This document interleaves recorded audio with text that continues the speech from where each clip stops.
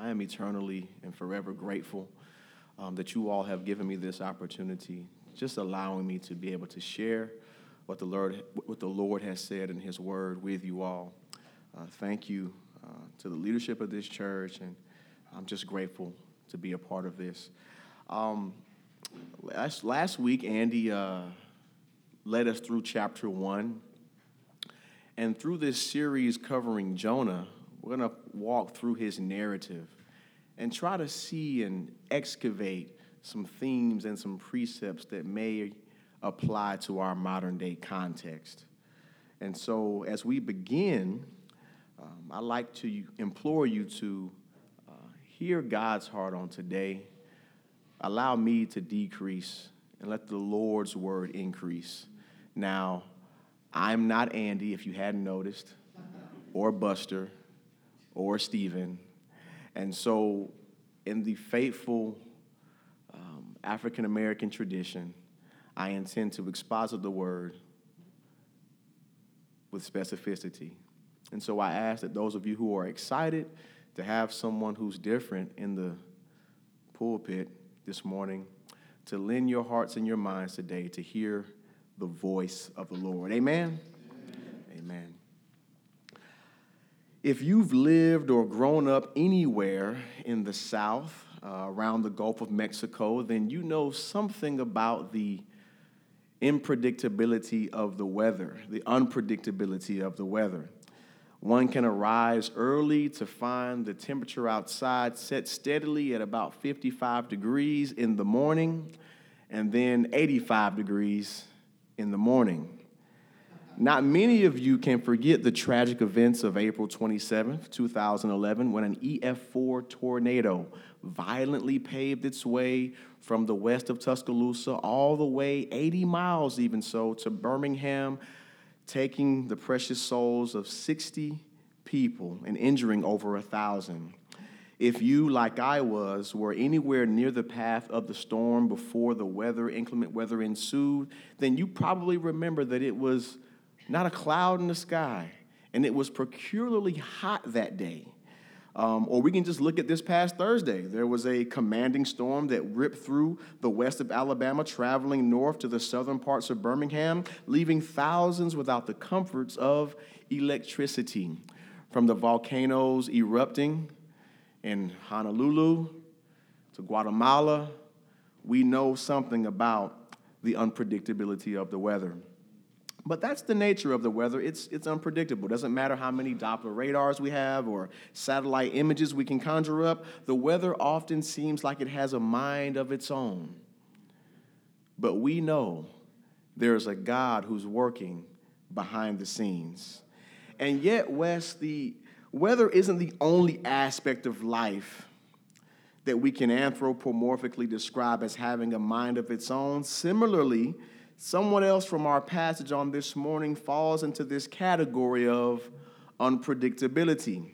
And it's interesting because it's the last person many would suspect, at least in that time, to disobey God with such vehemence with his own made-up mind. This text is tailored to teach us a little bit about Jonah and tailored to teach us a little bit more about ourselves. So I'd like to speak to our modern context by examining a few themes highlighted in this particular passage of Scripture on this morning. Of course, with this section in the sermon series being subtitled Jonah's Repentance, we have to examine this dynamic dialogue he has from the belly of a great fish. But there's something extremely significant to take notice of before Jonah's prayer.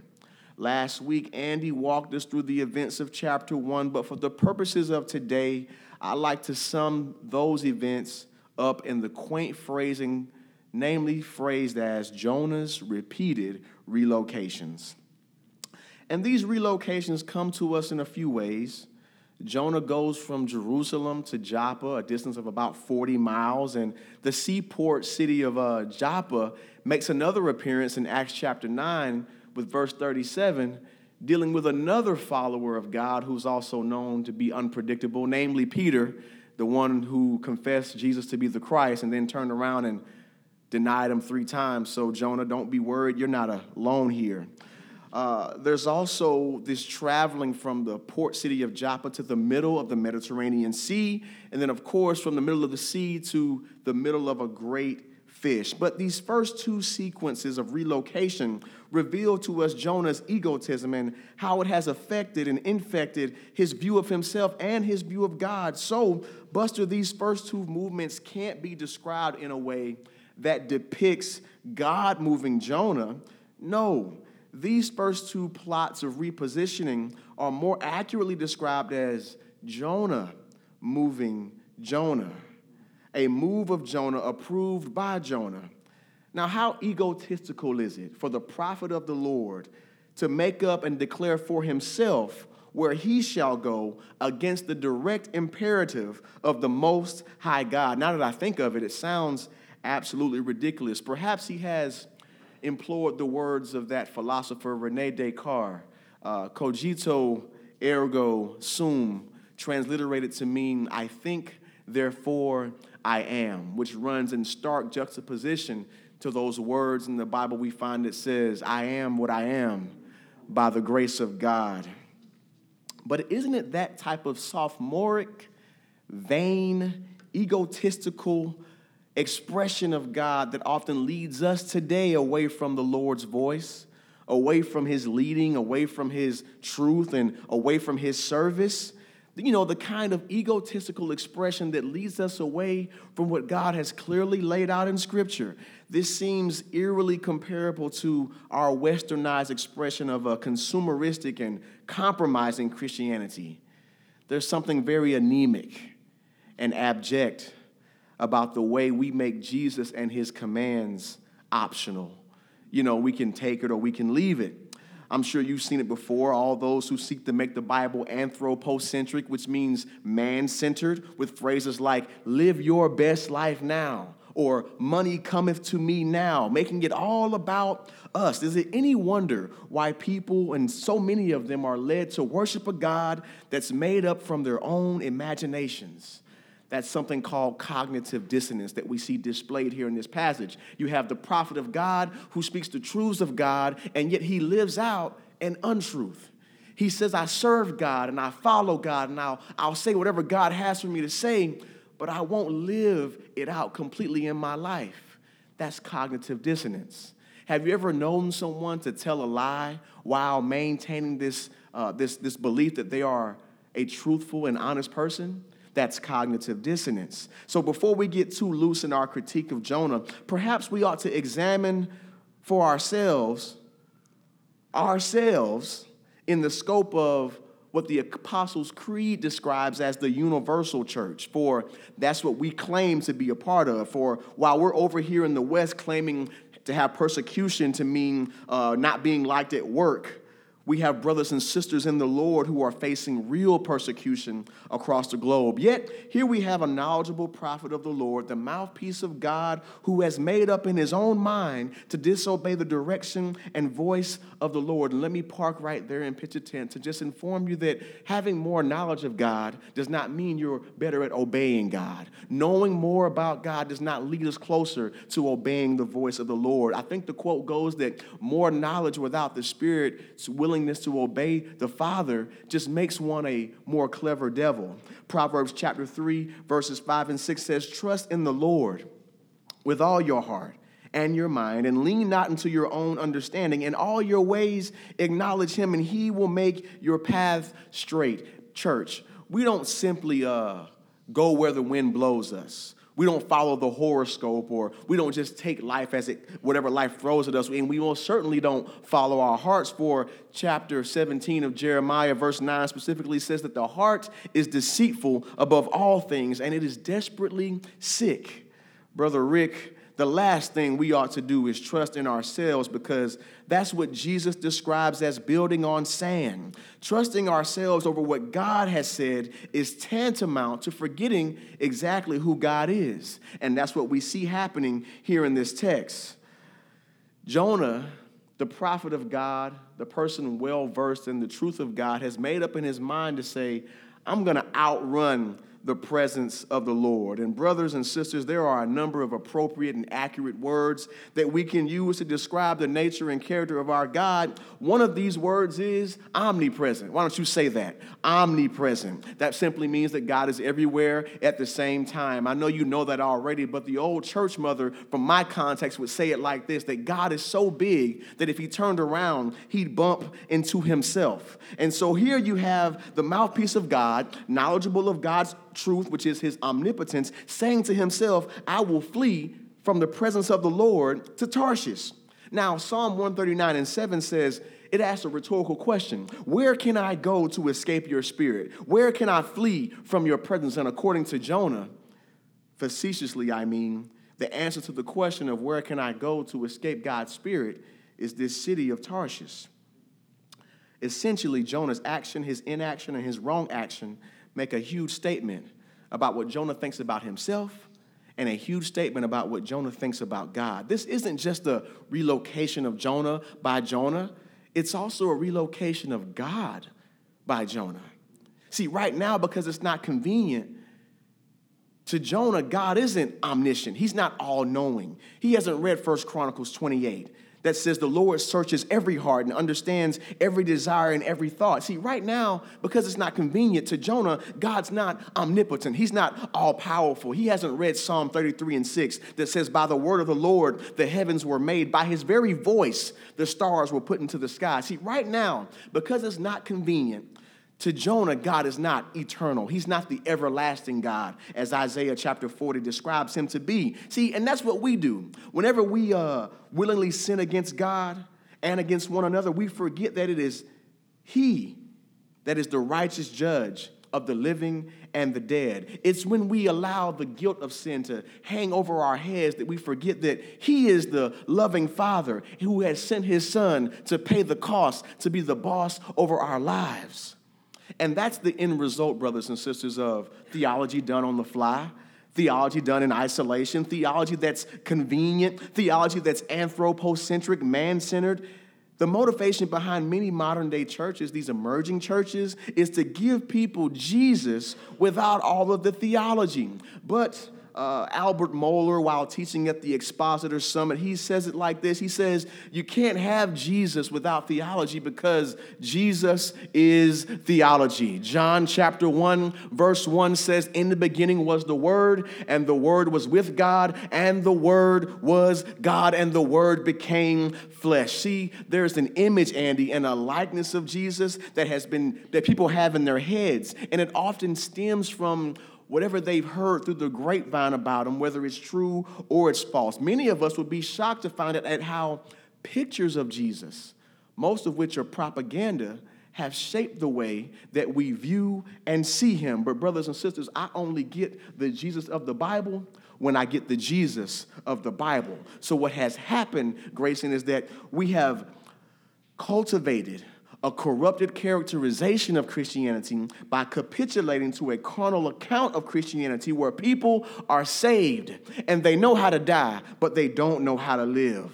And it results in a disobedience to God and justification of such by a false description of who God actually is. And I pray that we never become an assembly of believers that buys and sells people their own wish dream of a God who caters to what we think is convenient. You know, a God who only favors certain groups of people, or a God who only uses ones with type A personalities. Can I call Moses to the witness stand? He says, God, I can't lead these people because I have a severe speech impediment. And God says, Moses, who made man's mouth? Or perhaps I ought to call Jeremiah to the witness stand. Jeremiah says, God, I can't go. I can't speak this word because I'm too young. And God says, zip it. Don't say you're too young, because it's God who controls. It's God who sets up and puts down. It's God who leads us down our paths towards his mission.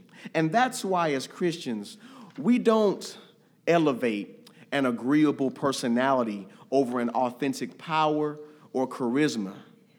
We don't elevate charisma over character. We don't elevate style over substance. But there's a hint of this going on in Jonah's disobedience. I mean, Jonah's saying, why should I go to Nineveh? Why should I subject myself to people who are torturing other people? I'd much rather keep on with that trend that we see earlier in the Old Testament where he brings a word of prosperity to Jeroboam. He's like, hey, Jeroboam, we're about to expand the territory. House real big, car real big, navy real big, everything real big. I'd much rather keep in context with that type of word, that type of message. And that's kind of how sometimes we're tempted. Today we've gotten so sophisticated, especially as preachers and leaders, we don't want to offend anybody. Everyone seemed to like the word of increase that Jonah brought to Jeroboam. So Jeroboam says, I'm going to head out to Tarshish and I'm just going to wait the Lord out so I can draw a few more fans. May I call the members of the church at Corinth to the witness stand? Here in this church, you had people identifying themselves and building self-esteem based on who they followed. Some saying, I follow Paul, or I follow Peter, or I follow Apollos. And some even had the audacity to say, I follow Christ. And so Paul writes this letter and asks a rhetorical question. He says, okay, is Christ divided? Was Paul the one who died for your sins? Oh, I see. Paul was the one who was raised from the dead. He says in chapter 1, verse 26 of 1 Corinthians, he says, God chose what is foolish in the world to shame the wise. God chose what is weak in the world to shame the strong. It was God who took what was low and despised to bring to nothing things that are, so that no human being might boast in the presence of the Lord. It's because of God that you are in Christ Jesus, who became to us wisdom from God, righteousness and sanctification and redemption, so that as it is written, let the one who boasts, boast not in their bank account or what side of town they live on or how many members of their church attend or what songs they sing in the worship service or their clothes or their height or what kind of car they drive. Let the one who boasts, boast in the Lord. Maybe you find yourself on this morning running away from the willing obedience to the Holy Spirit. Maybe you're challenged to, find your identity only in Christ. Perhaps it's getting more and more difficult to police your fleshly desires. And I want to encourage you to remember that it was God who chose you for fellowship. It was God who sent his son to die on the cross. And that's encouraging on this morning. And so we see Jonah's repeated relocations, but we also see Jonah's reviving reorientation. It's a reorientation towards God, towards history, and towards himself. And it reminds me of those genius words from that genius ebony scholar, Howard Thurman, who says everyone needs a sense of God, a sense of history, and a sense of self. See, Jonah had clearly lost sight somewhere along the line of the God who had been proving himself throughout history, and with such an abandonment of theology came a false sense of self. But I'm encouraged when I read Jonah's prayer because he takes accurate assessment and he takes ownership. Look at verse 4. He says, I have been driven away. The NAS says, I've been expelled, but you can't get around how well the King James Version says it. It says, I've been cast out. But look at verse 5. He says, the water has encompassed me. It's closed in over me. It's threatened me, as the NIV says. He's taking accurate assessment. He says, the great deep has engulfed me. It has surrounded me. The weeds have wrapped around my head. He's looking around at the consequences of his own situation and describing them. He's voicing them. He's confessing them. He's acknowledging them with specificity. But he doesn't just take accurate assessment. He takes ownership for his wrong actions. He says, look at verse 2, it's my distress. I'm raising my voice. And it's important that he says my voice, because what's important is that something I noticed is that for the entirety of chapter 1, Jonah, the prophet of God, never said a word to God. He spoke to himself. He spoke to the mariners. The Bible even says that he stayed in the fish for 3 days and 3 nights. And as chapter 2, verse 1 says, then after 3 days and 3 nights, then he opened up his mouth and began to speak to the Lord. Brothers and sisters, let's not be that type of stiff-necked. Let's not sit in the consequences of wrong action. Let's not wait for things to become dire and destitute. Let's not wait on the wrath of God before we decide to change and follow his leaning. Look at verse 6. He says, I'm the one who has descended. It's my life that's here. He's taking ownership. And it's here that I'm reminded that one of the greatest events in missionary history took place in Shantung, China, in the early part of the 20th century, between the 20s and the 30s, to be exact. It's known popularly as the Shantung Revival. Anybody that's been to seminary or been to Bible college, you probably have read the story. And if you haven't read it, you should read it. Dr. C.L. Culpepper, one of the participants, one of those greatly affected by the events that happened at the Shantung Revival, when asked if he had been filled with the Holy Spirit, he recollected that he was afraid to share what he experienced because he was afraid that he might have been thrown out of the Southern Baptist Convention. So he just decided to keep it to himself. But as he gained courage, he notes that when he met those Asians, they began to pray, not for 2 days or for 3 weeks, but for 4 years. They prayed every single day for the power of God to fall on that country. And I can park right there and pitch a tent and share with some of you who've been praying for about 4 or 5 days. You've been praying for 6 weeks, and now you've got your lip poked out because God hasn't answered you the way you thought he would. You may have to pray for 4 years and year after year and after year and after year. And if the answer doesn't come, I promise you, God will sustain you until the answer does come. So what happened was when they were in one room and they had dispelled all of the strife, all of the bickering, all of the division, they were in one room on one accord. Dr. Culpepper recounts that he must have startled the other missionaries because his head hit the floor. Boom. He says that he felt as though he had fallen right into the arms of Jesus. And I quote, "Human words and man's mind cannot understand nor explain what I heard and saw. The experience is as vivid as if it happened yesterday. The Lord became more real to me than any human being had ever been. He took complete control of my soul, removing all hypocrisy, shame, and unrighteousness, and filled me with his divine love, purity, compassion, and power. Suddenly, it dawned on me what a wonderful privilege it was to be a Christian, one to whom such unbelievable power is committed. Then I grieved because so few of God's children ever experience the full extent of blessings available to them." He says that I started laughing with uncontrollable laughter because I was filled with such joy. And then right after that, I was filled with grief and lament and started weeping uncontrollably because I felt so unworthy to be known by God in this way. And that's when revival and reorientation and repentance happens. As long as we come into prayer or corporate worship or Christian community or gospel community or DNA groups as if God owes us something, revival cannot happen. It's only when we come to God recognizing our utter wretchedness that we can join with the choirs of the old black church shouting, "Father, I stretch my hands unto thee. There's no other help that I know. If thou withdraw thy spirit, whither shall I go?" And that's the kind of reorientation that God requires from his children. One that says these words, as Andy quoted to us a few weeks ago, "I'm a complete idiot. My future is incredibly bright, and anyone can get in on this." So we've got Jonah's repeated relocations that leads him to a reviving reorientation. But there's also a reverberant reiteration of God's truth. He says in verse 6, "You have brought up my life." I can't take the credit, God. It's you who've brought up my life. He says in verse 8, "Those who regard vain idols forsake their faithfulness." Now that word vain idols, it really means empty vanities. The word in Hebrew is hevel, an emptiness. What are empty vanities? Next time you go to the gym and you see guys in the mirror flexing their trap muscles like this, those are empty vanities.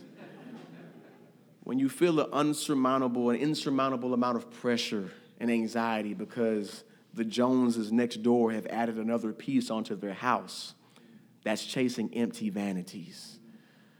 When you can only build your self-esteem based on how much money you make or the size of your church, that's an empty vanity. And Psalm 115 gives us some key insight on the residual effects of chasing after empty vanities. It begins and says in verse 1, "Not unto us, O Lord, not unto us, but to your name we give glory, for the sake of your steadfast love and your faithfulness. Why should the nations say, where is their God? Our God is in the heavens. He does all that he pleases. Their idols, watch this, are silver and gold and the work of human hands. Listen to the residual effects of following empty vanities. They have mouths but do not speak. They have eyes but do not see. They have ears but do not hear. Noses but do not smell. They have hands but do not feel. Feet but do not walk. And they do not make a sound in their throat. Here's the key. Those who make them become like them. So do all who trust in them. And that's what we're seeing with Jonah.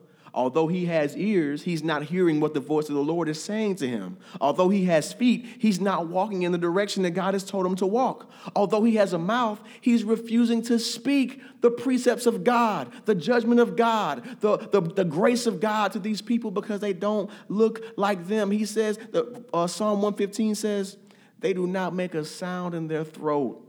And let me just send a cautionary tale to those of you who have become so reserved and so stoic in the element of corporate worship. Our God is great and greatly to be praised. The Bible is inundated with instruction to do things like clap your hands and shout unto God with the voice of triumph. When Miriam and the children of Israel come out of the parting of the Red Sea, you know what they do? They shout and they bust out into psalm. So the Bible is inundated with these instructions, not to put on something that's foreign to human nature. They're saying do exactly what you would do when you're cheering for your favorite basketball team, your favorite player. Anything you're emotionally invested in will result in an outward and external response. Now, I'm not here to castigate anybody who's a reserved person, but I'm just saying let's measure the way we reacted when Tua threw that touchdown to win the game. And let's couch that and measure that with how we sometimes come in here when we think about the grace and the mercy of our God. It's not about trying to elicit some type of response to say whether or not you're saved, for I'm not preaching the gospel, anything other than what you've heard, but our God is worthy of what David gave, which was an undignified praise. But getting back to the text, a reverberant reiteration of God's truth, verse 9, Jonah gets right to it. He says, salvation is from the Lord. And that's the reason why you and I are here on this Sunday morning. We don't just come here to get supercharged for the week. We don't just come here to high five and drink coffee and discuss whether LeBron's going to the Lakers or what team he's going to. We don't come here to, high five and chest bump. No, we come here as living witnesses to and thankful recipients of the gospel of Jesus Christ. And let me tell you something. The moment that we forget about the centrality of the gospel is the very moment we'll begin to sing and preach and teach about the centrality of self. I know everybody in here is sinless and you want to portray yourself to be as wonderful as a Sunday morning breakfast, but I'm here to tell you that while we were yet sinners, Christ died for the ungodly. And with all the saved and Holy Spirit-filled people in this room, I know that there are at least one or two people who know that God has saved you from a lifestyle that you would have chosen for yourself, for not his grace and his mercy. Okay, perfect people, y'all be quiet.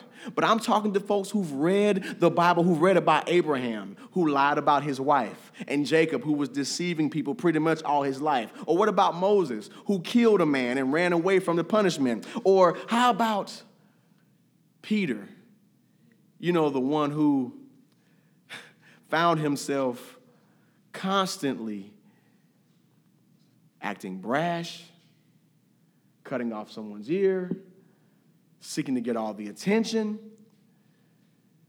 The point I'm trying to make is that God puts us in position to just follow him without judgment, preconceived notion, or anything else that will hinder us from following God's mission.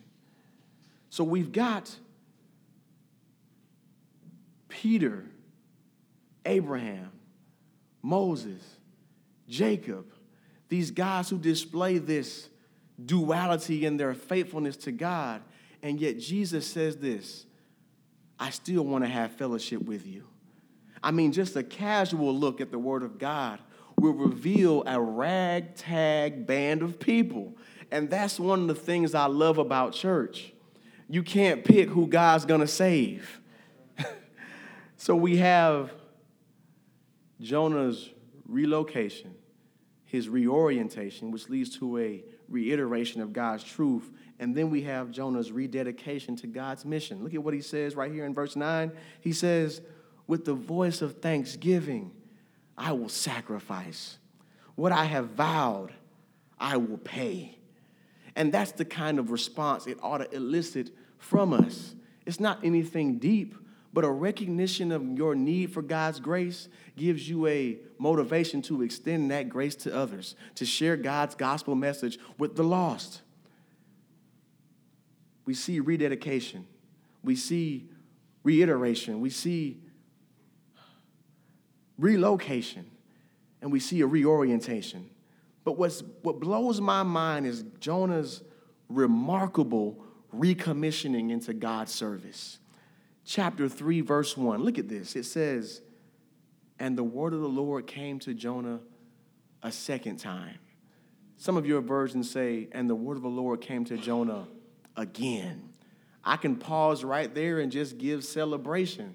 Thank you, Lord. Despite my stiff-necked, my pride, despite my disobedience, despite my fleshly desires, despite me being consistently turning away from you, despite me choosing the path of death when I run away and leave myself, you bring your word to me again. And that's the nature of God's grace and his mercy, is that he's there at the bottom of the staircase, willing and ready for us to walk up the staircase with him. He'll never leave you nor forsake you. And so in his compassion, God extends the opportunity to repent of selfish living and selfish thinking to all of mankind. Sometimes God's nature, his grace and his mercy, it could offend our sense of justice because, we like to put labels on people. We're all guilty.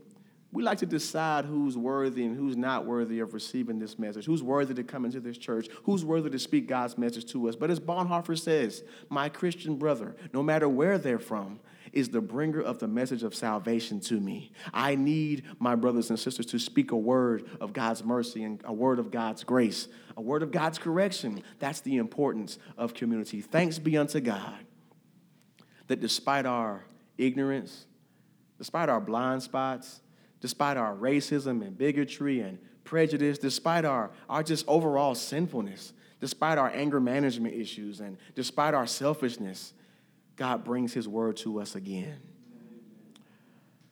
And so if you're here on today and perhaps you've lost sight of this, perhaps you are feeling the weight and burden of your own sin. I'm not talking about a healthy conviction, but a sense of overwhelming guilt. Know this, that God in his grace and mercy has extended to each and every one of us an opportunity to turn around, to repent, to acknowledge, to take accurate assessment, and to take ownership so that we can walk into his arms and be filled with his compassion, his love, and his grace. Let us pray. Father God, we are just grateful on this morning. We appreciate you extending more and more grace to us, God. We thank you, God, for showing us our own frailty, God, showing us how we stand before you, making us aware, God, that we have failed to live out your commands in the best way that we could. And we thank you, God, for your son Jesus on today. Father God, we just thank you for allowing him to be the Lord of our lives, God. We ask you even today, God, to lift up those who are heavily burdened, God. Encourage them on today. Help us as a church family to be welcoming. Help us as a church family to be wise. Help us to just communicate Jesus in the fullness of God that he is. Help us to see him as the full expression of the hypostatic union, God. Help us to see him as fully God and fully man, able to fellowship with us, God, but also to make atonement for us, God. Lord, we just love you on today, and we ask you, God, to help us to walk this out as we go through this sermon series. Help us to write these words on our heart. Help us to be glad and thankful to be in your service and in your kingdom. Help us to have our own reorientation. Help us to recommit ourselves to your service. Help us to find important what you find to be important. Mold us, God. You are the potter, and we are the clay.